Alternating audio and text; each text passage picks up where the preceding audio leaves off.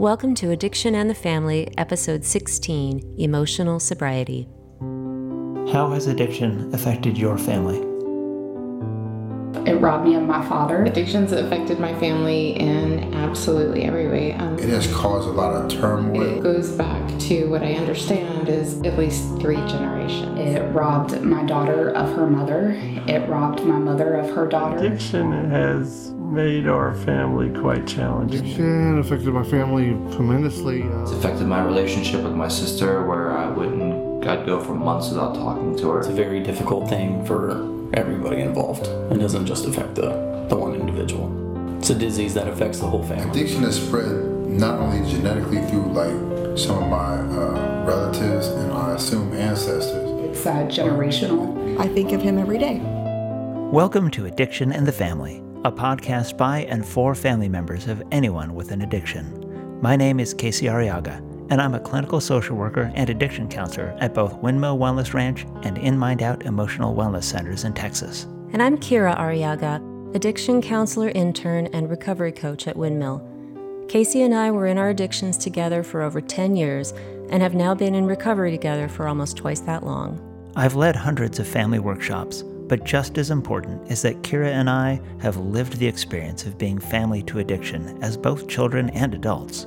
Join us as we offer experience, strength, and realistic hope about how you and your family can find recovery together.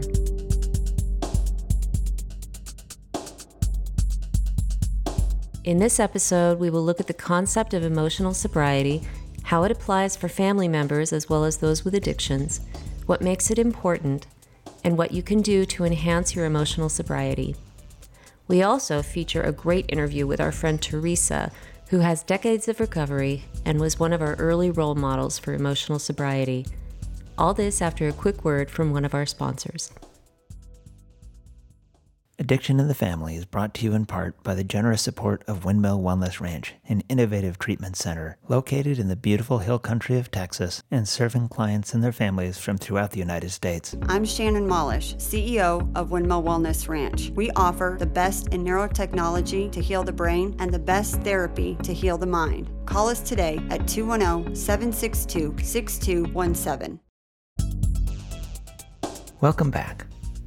Emotional sobriety is a phrase that comes out of the program of Alcoholics Anonymous, although the idea may have older roots under different names.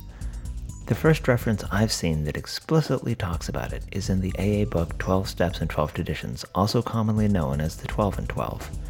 The concept of emotional sobriety comes up in the first paragraph on the chapter on Step 12 and is described as something that is both a goal and a consequence of active recovery. In this chapter, we hear about a life lived with love, tolerance, unselfishness, peace of mind, and service. 12-step recovery traces these things to a spiritual awakening, an idea that encapsulates a multitude of experiences. One of my favorite descriptions is the idea that one's spirit awakens. This feeling of awakening, after seeming to be asleep or in a fog, is familiar to many people who've escaped the grip of addiction, and also family members who have known the fog of worry about their addicted loved one. Even though the term emotional sobriety may have come out of 12-step groups, it's important to say that the underlying idea is not limited to those who join 12-step recovery fellowships.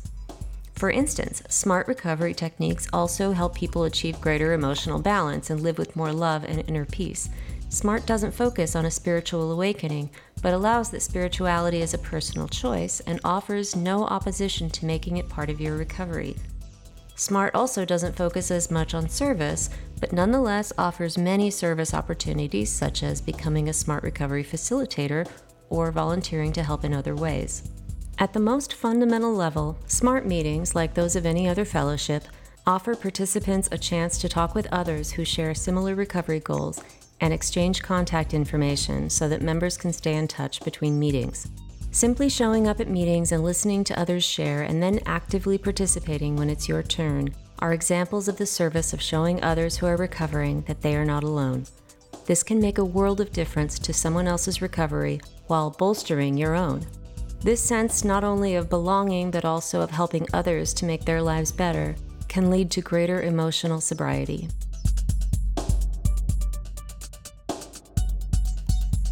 Family members can also find emotional sobriety as the result of engaging in a program of recovery, and they can suffer without it. One of the better illustrations of emotional sobriety, or its lack, was heard from an Al-Anon member who talked about going to their emotional liquor cabinet and looking over the various imagined bottles of anger, fear, jealousy, worry, guilt, shame, and frustration. It is not hard to imagine the controlling behavior, nosiness, escapism, and insomnia that would likely result from taking a drink from one or more of those bottles.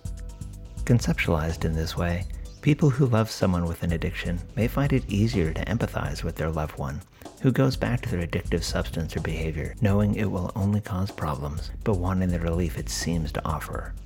After all, who hasn't indulged in some of those negative emotions, even knowing they will likely get the same negative results?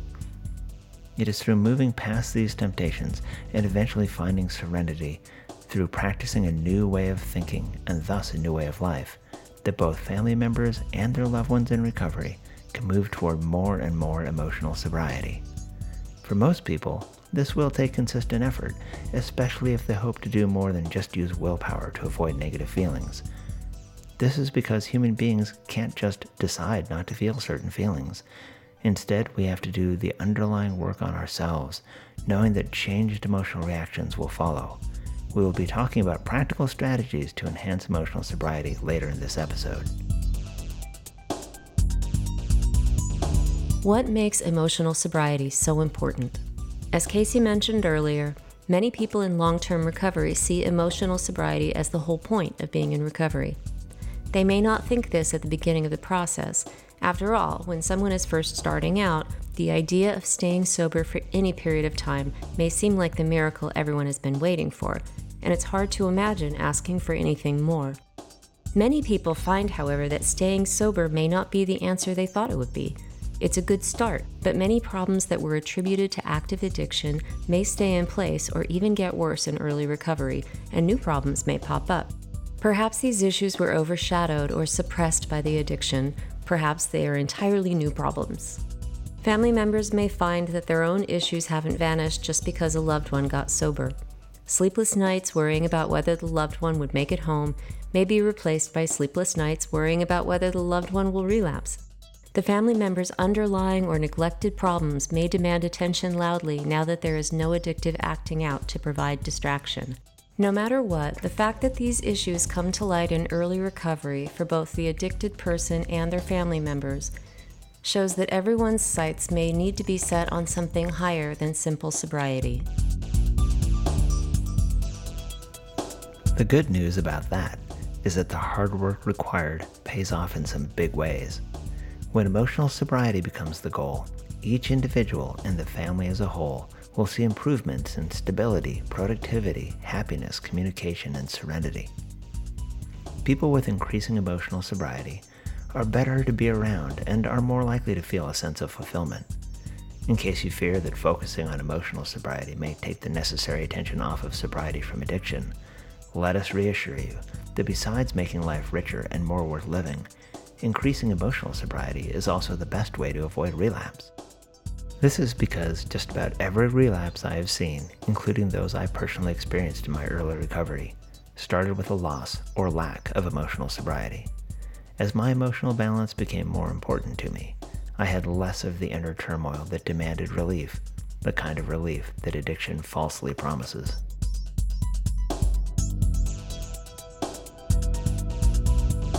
At the end of this episode, we will talk about ways to increase your emotional sobriety. But first, we have a wonderful interview with our friend Teresa, who has decades of recovery under her belt and the emotional sobriety that comes with all the hard work she has put in.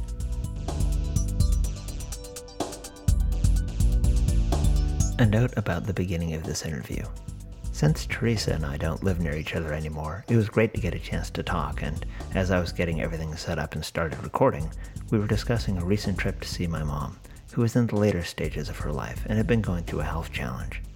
Teresa's response to this was so great and illustrated the gifts of emotional sobriety so well that we're going to start the interview partway into that conversation. Here it is.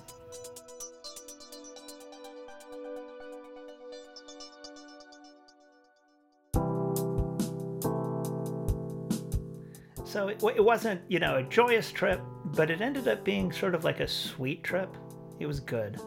There's a thing in coaching that came up when I talked about like my parents dying and stuff like that, and how while you're not saying yippee skippy, you wouldn't be anywhere else in the world, that while it's not a happy thing, it's a resonant experience.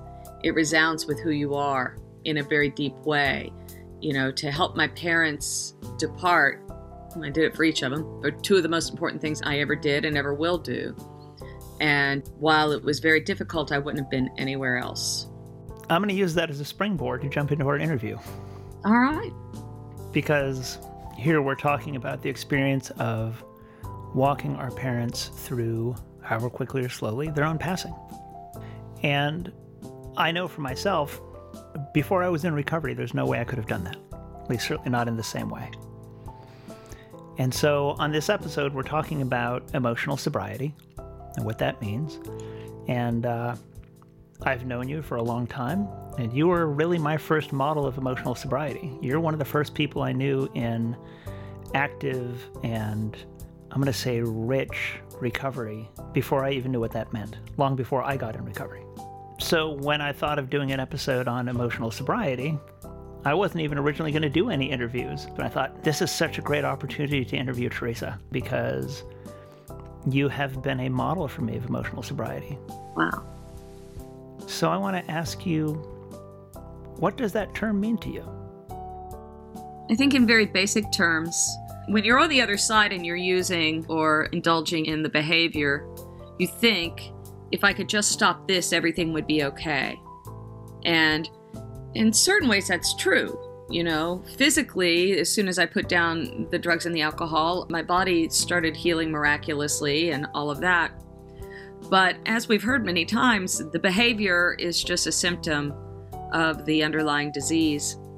And unless you treat the disease of your ism, whichever one you happen to be talking about, I'm an alcoholic. I just passed my 33rd year of sobriety. I'm also a debtor, and I've been in that program now consistently for 6 years. And there's a point of emotional sobriety that I did not reach until I looked at my debting. So it's a lifelong journey, and it is the journey that starts when the behavior or substance stops.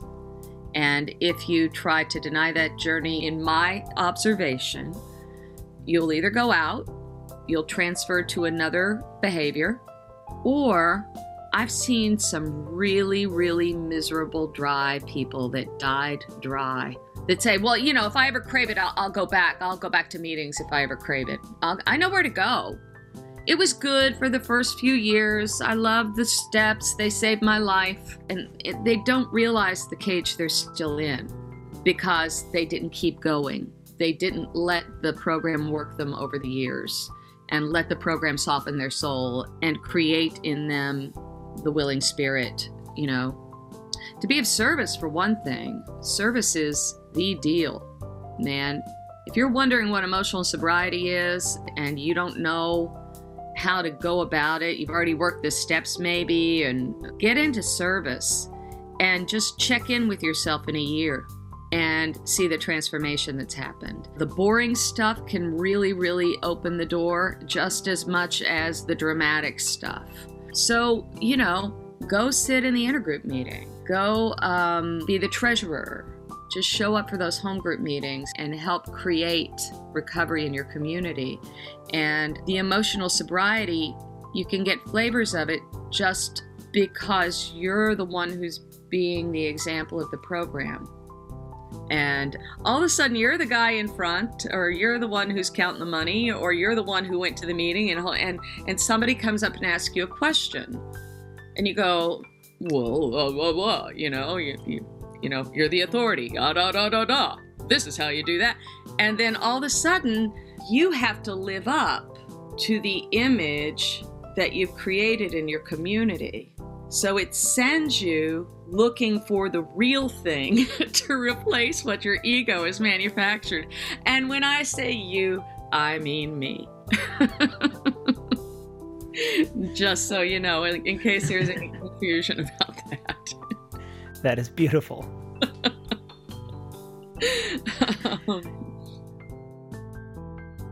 Were you raised with emotional sobriety?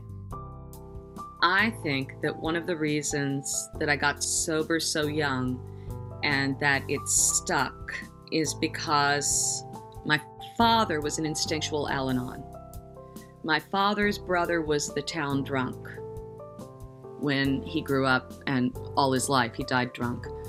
And my father learned instinctually how to do Al-Anon boundaries, and he raised his family away from his family in New Jersey. He sheltered us from them. We only saw them very briefly as I was growing up because it was dysfunction on a stick up there.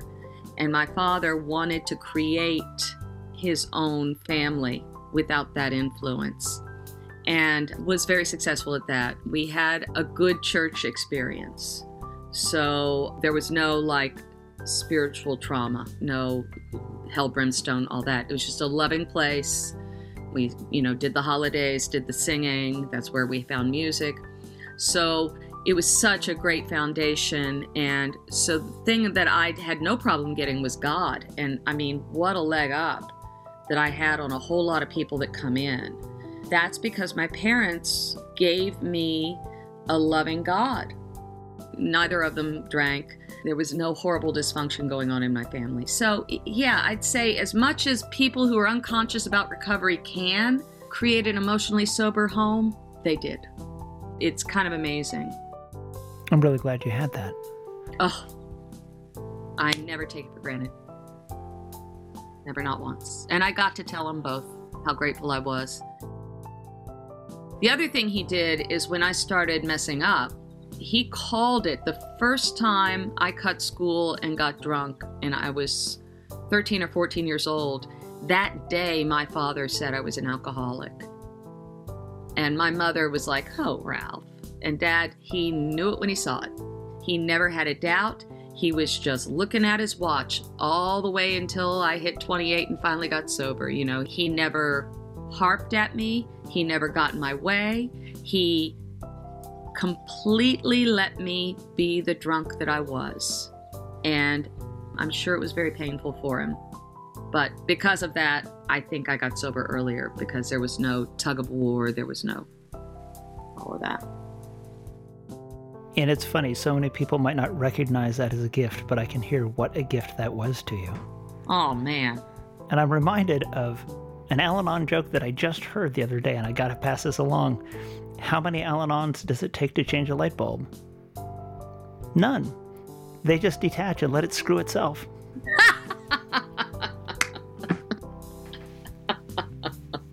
Oh, that's good. That's what he did. And I think that's especially important to hear on a program that is aimed towards family members. So we know a lot of people in recovery from their own addictions listen to our podcast, and I'm infinitely grateful for that. But we always want to make sure that the family members can hear important things for themselves. The question I get all the time, what can I do? How can I help my loved one? Really, we're encouraging people to seek their own emotional sobriety and their own recovery rather than saying, let me go fix the person who's got the problem. Absolutely. I couldn't agree more. It's just kind of Al-Anon 101, but it's the absolute hardest thing for anyone to do, especially if it's your kid. I mean, it's one thing if it's a sister or brother, but if this is your kid you're dealing with, like they say, that's your heart walking around outside of your body. Every instinct tells you to protect. A good friend of mine's son recently OD'd, and I've known this child since he was born. I've known his mother since I was in kindergarten, and they did and didn't to varying degrees, and then finally they threw up their hands, and the kid was living with him when he died, and they have a sense of peace around it because they tried trying and they tried not trying, and he was either going to get it or he wasn't. And the hardest thing anybody's ever handed in this life is you have to let them go, even if that means they're going to go ultimately. And I came very close to going ultimately, several times before I finally got sober. I didn't have somebody chasing me around, wringing their hands. I mean, I'm sure they were worried, but they let me have my journey. And I got in by the grace of God, because most of us don't. That brings something to mind. A lot of people will come on a show and they'll kind of give their drunkalog or their story of like all the stuff they went through to get to recovery. Would you mind telling your story of how your emotional sobriety developed? So it kind of starts with you getting into recovery, and where did it go from there? Okay, yeah, that's good. So I got sober on a geographic. At this time I was pursuing acting, and I lived in New York City, and I'd stopped drinking, but I didn't stop smoking pot, and I knew there was no way that I could be sober in New York City. I just knew it. So I came out to Los Angeles, where I had relatives, and got sober. I was also immediately placed into like the room with really highly successful people in the entertainment industry. And I was so newly sober and I was not ready, and it completely freaked me out. So I had to kind of withdraw from everything except sobriety. I waited tables and went to meetings, and waited tables and went to meetings, and waited tables and went to meetings. And I went to 4 to 6 meetings a week. This is where I met everybody I knew in Los Angeles the first 5 years I was there. And I will say that the terror of just being alive started to subside from being in the meetings and working the steps and having my sponsor, because I really think that's what we're talking about when we talk about emotional sobriety, is where are you with your existential terror? Fear is the corrosive thread, right, that goes through everything. And if you don't have a design that can root that out and turn that over, then it just keeps corroding. So as I was able to deal with my fears and to deal with my ambition for this like movie star thing that was rooted in ego and not in artistry, the artist in me began to emerge. And that's about the time you met me. So you met me at about 5 years sober. And the 5 years leading up to around that period of time, I had been just really floundering. And finding my artistic voice gave me an outlet and esteem that I had not had prior to that. Also, just plain old New Age affirmations of trying to root out negative and change it into positive, and being vigilant about that. I remember I was visiting New York City, which was like the scene of the crime, and I remember every single step a negative thought would come in, and I'd turn it around and turn it to a positive, and then the next one would come. And I remember walking for blocks in New York.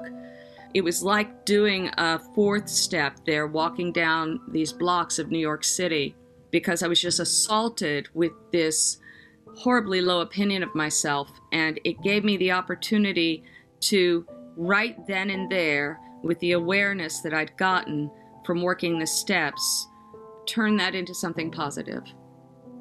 We have a saying in the little group I'm part of now where sometimes it feels like only 10% of your brain is not negative. And I tell them, you got to blow on that like an ember.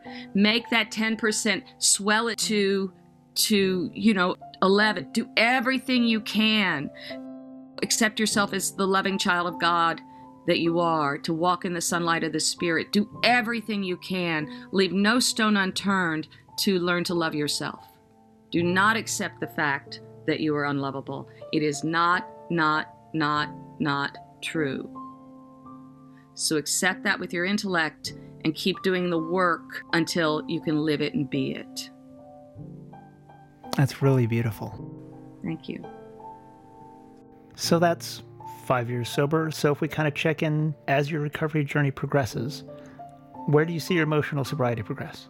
I got sober enough to have relationships, and then the suicidal tendencies turned into homicidal tendencies very quickly. Like they do.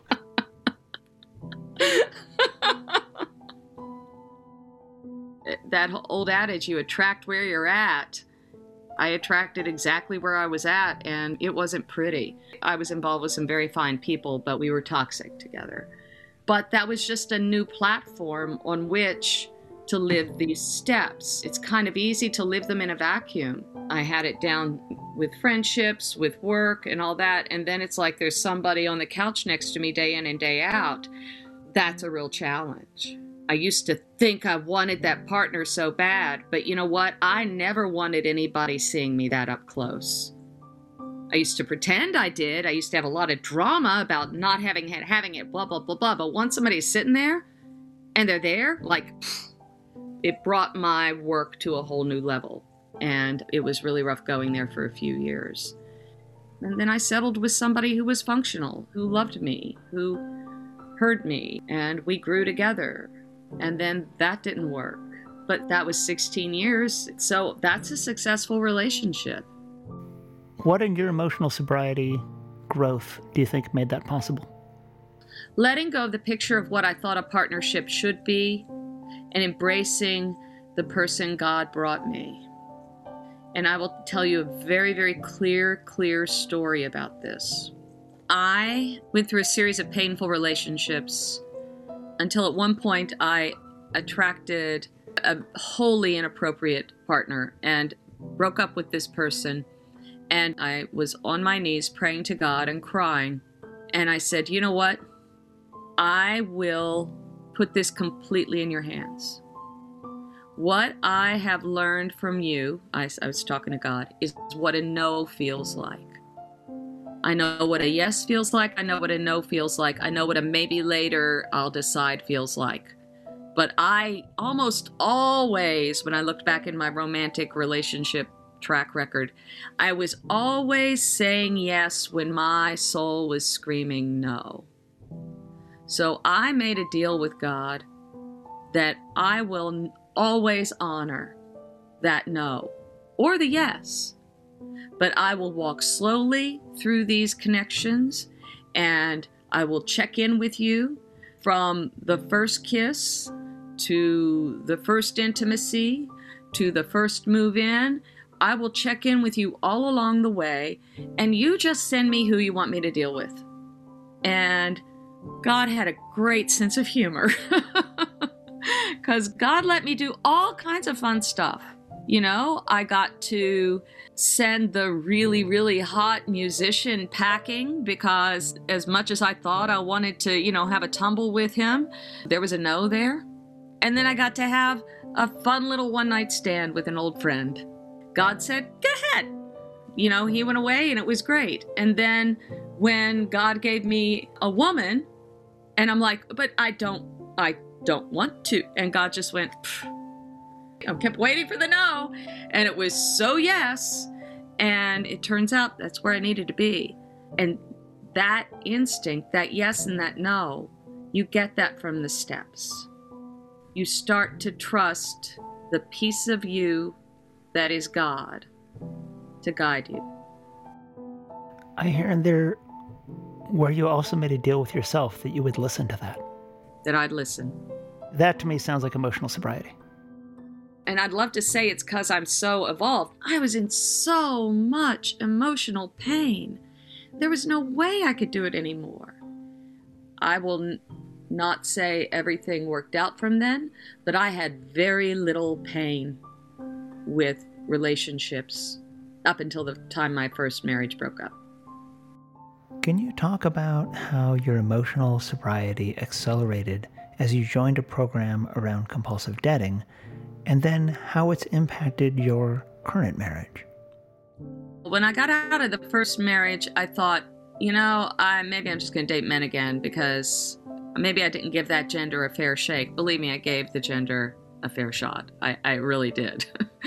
But I had the thought, maybe now that I have some emotional sobriety that, you know, I could, you know, date some guys. And God again sent me this marvelous woman who I'm married to today, Laura. It was such a clear yes that it was almost I love you from go. Her sister was one of my best friends, and her sister died. And I was coming in and out while she was sick, helping take care of her. I was there when she died, as was Laura, my wife, obviously. And through our grief, we fell in love. And the way that the subject of emotional sobriety plays into that is that I was able to know that the way to deal with my grief was to be of service. And I was of service to Laura and her family, and to Sarah before she passed. And this isn't a time really for flirting or games or, I don't know, am I going to go out? It wasn't. It was like I could not mess with this person at all. If I had a feeling, I had to be honest. I could not take the chance of being cavalier. So I was checking that yes every step of the way. And God was there. And God was like, doors open. And that door continued to be open for me to leave California and come home, buy a house. At a certain point after I made the decision, it would have been harder to stay in Los Angeles. And I came here and started a new life. And I was able to craft the boundaries and the requests and the languaging in my new relationship that honored me, honored us, honored our connection. The way the debting comes into play is when I moved here, I had a pretty hefty savings, and I went into kind of a blackout and ran up a bunch of debt. When I look back on that time, I can tell you some things that I did, but I can't really tell you how it all happened. And I went into DA for the 4th time, and this time it was sticking. I tried to go in before I left Los Angeles because I had all this money from inheritance and from my settlement. And I'm like, I don't know how to deal with this money. I have a disease around this. I need to go sit in some rooms. But because I had the money and I didn't have the debt, I couldn't hear the message. I had to lose it all. There was one meeting in Louisville, Kentucky on Sunday nights at 6:30. I knew when it was before I moved here, and it took me 3 years to get there. And in that one meeting, they pass around a little book with their phone numbers in it. I put my number in it. The next day when I called someone, she answered, "Hello, Teresa," because she had already put my number in her phone. And that was my sponsor that I got within 24 hours of going to my first meeting in Louisville. And I have not left the group since. I'm out of debt, and I'm thriving in my career. What did that do for your emotional sobriety?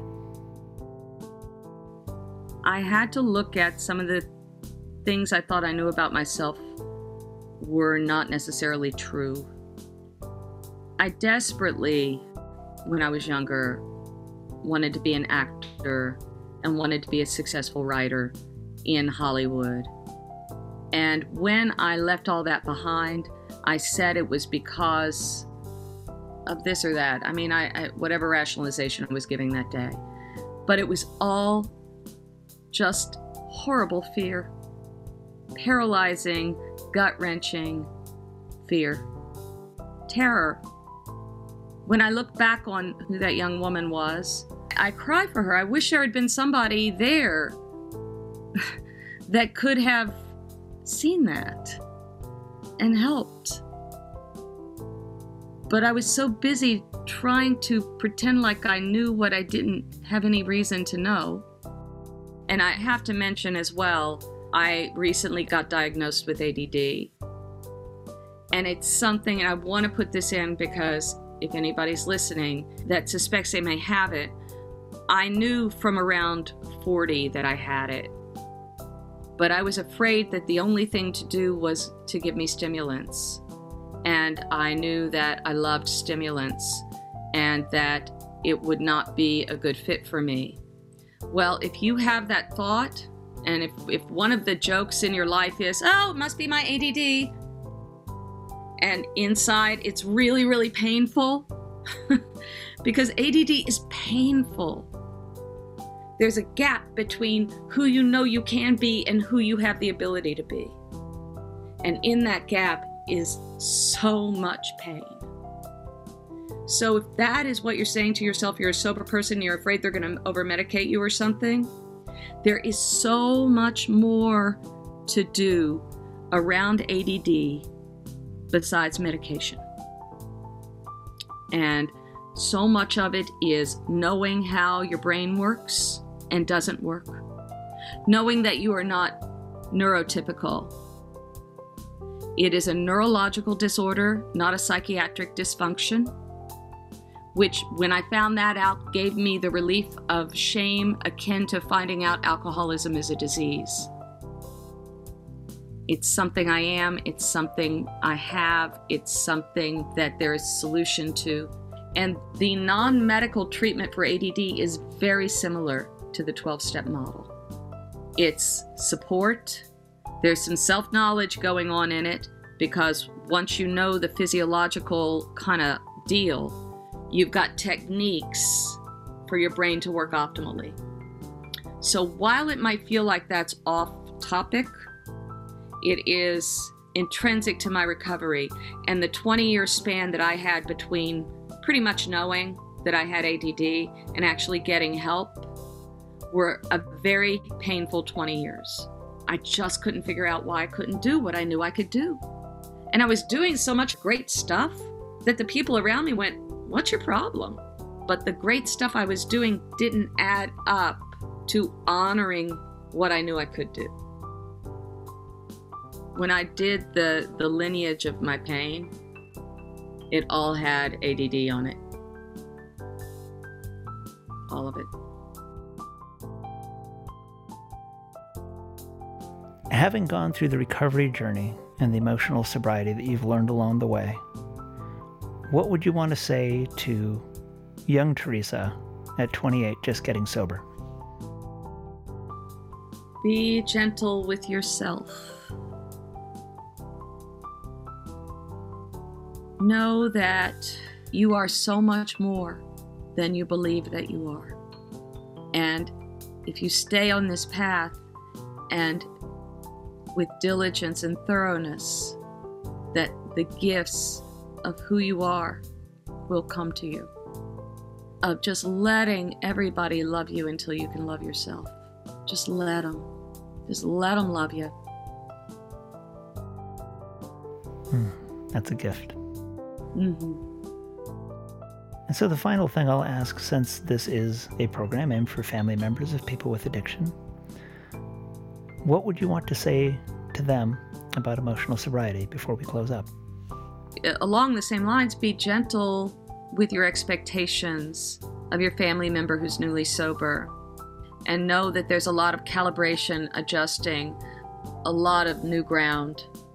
Support them without judgment, keep firm boundaries, and for yourself, get into a program. Work these steps yourself, because if the disease is in your house, it's in you. Nobody goes untouched. Al-Anon, CODA, talk to somebody and you'll find something you identify with. I guarantee it. There's a room for you. You'll be happier if you find it. Well, Teresa, thank you so much. This was a joy just to hang out with you as an old friend, and to be able to have you on our show and to be able to just live that wisdom. Thanks so much, Casey. I'm really honored that you invited me. It's so good to hear Teresa's experience, strength, and hope. Tell you what, let's take a quick break to hear from one of our sponsors, and then we'll talk about how you can get more emotional sobriety in your life. Addiction and the Family is made possible in part by you, our listeners, through the power of Patreon. If you want to help support this podcast, simply drop by our support page at patreon.com/addictionandthefamily, or alternatively, go to patreon.com, that's Patreon, and search for Addiction and the Family. Any level of support helps us carry the message, and official patrons get sneak peek excerpts From my book in progress, Realistic Hope, The Family Survival Guide for Facing Alcoholism and Other Addictions, visit our page on Patreon for details.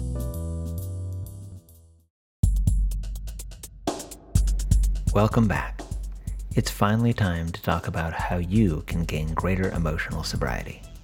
First off, it's best to understand that this is more of a journey than a destination, and it is a practice, which is to say that it takes regular effort rather than one big push, and that results come over time. With that in mind, let's look at a few of the paths you can take on your journey. You can use as many or as few of these ideas as you like, but trying them all at once is likely to overwhelm you and prove to be unsustainable. Instead, pick one and start adding it into your life, then add another as you feel able, then another, and so on until you find a mix that works for you. One of the biggest components for many people is to join a recovery fellowship. Research shows that having this source of mutual support more than doubles the chances of achieving sustained sobriety from addictive acting out, and it seems to be one of the most powerful routes to emotional sobriety. Such recovery fellowships for people with addiction include Alcoholics Anonymous, Narcotics Anonymous, and other 12-step groups that end in Anonymous. Those aren't the only game in town, though. Smart Recovery is a popular alternative, along with Life Ring Secular Sobriety, Women for Sobriety, and Celebrate Recovery. For family members, there are many options too, such as Al-Anon, Nar-Anon, Codependence Anonymous, Families Anonymous, Smart Recovery Family and Friends, Celebrate Recovery, and Adult Children of Alcoholics. The National Association for Mental Illness, or NAMI, has mutual support groups for both people with mental illness and people who love them. All of these recovery fellowships have not only meetings, but also personal exploration work that they suggest members do, such as writing and sharing from the Smart Recovery workbooks, or going through the 12 steps with a sponsor. These activities will increase emotional sobriety whether or not they ever mention that term. 12-step members find that the personal and individualized spirituality that these programs encourage is a key to emotional sobriety. Apart from the fellowships, other emotional sobriety boosters include meditation and mindfulness practices, keeping a gratitude journal, getting regular exercise, reading uplifting or spiritual literature, seeing a therapist, using distress tolerance techniques, yoga, diaphragmatic breathing, and anything else that helps you find greater emotional balance and peace. So take what you like from these ideas and start increasing your emotional sobriety today. And with that, we conclude another episode of Addiction and the Family.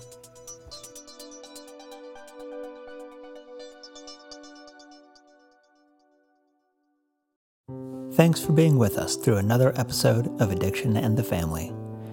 As they say in many recovery meetings, take what you liked and leave the rest. Go out and explore the possibilities for recovery in your life and give your loved ones the space and dignity to make their own choices. If you liked this podcast, please subscribe. It means a lot to us. If you know anyone else who could use what we have to offer, please tell them about Addiction to the Family.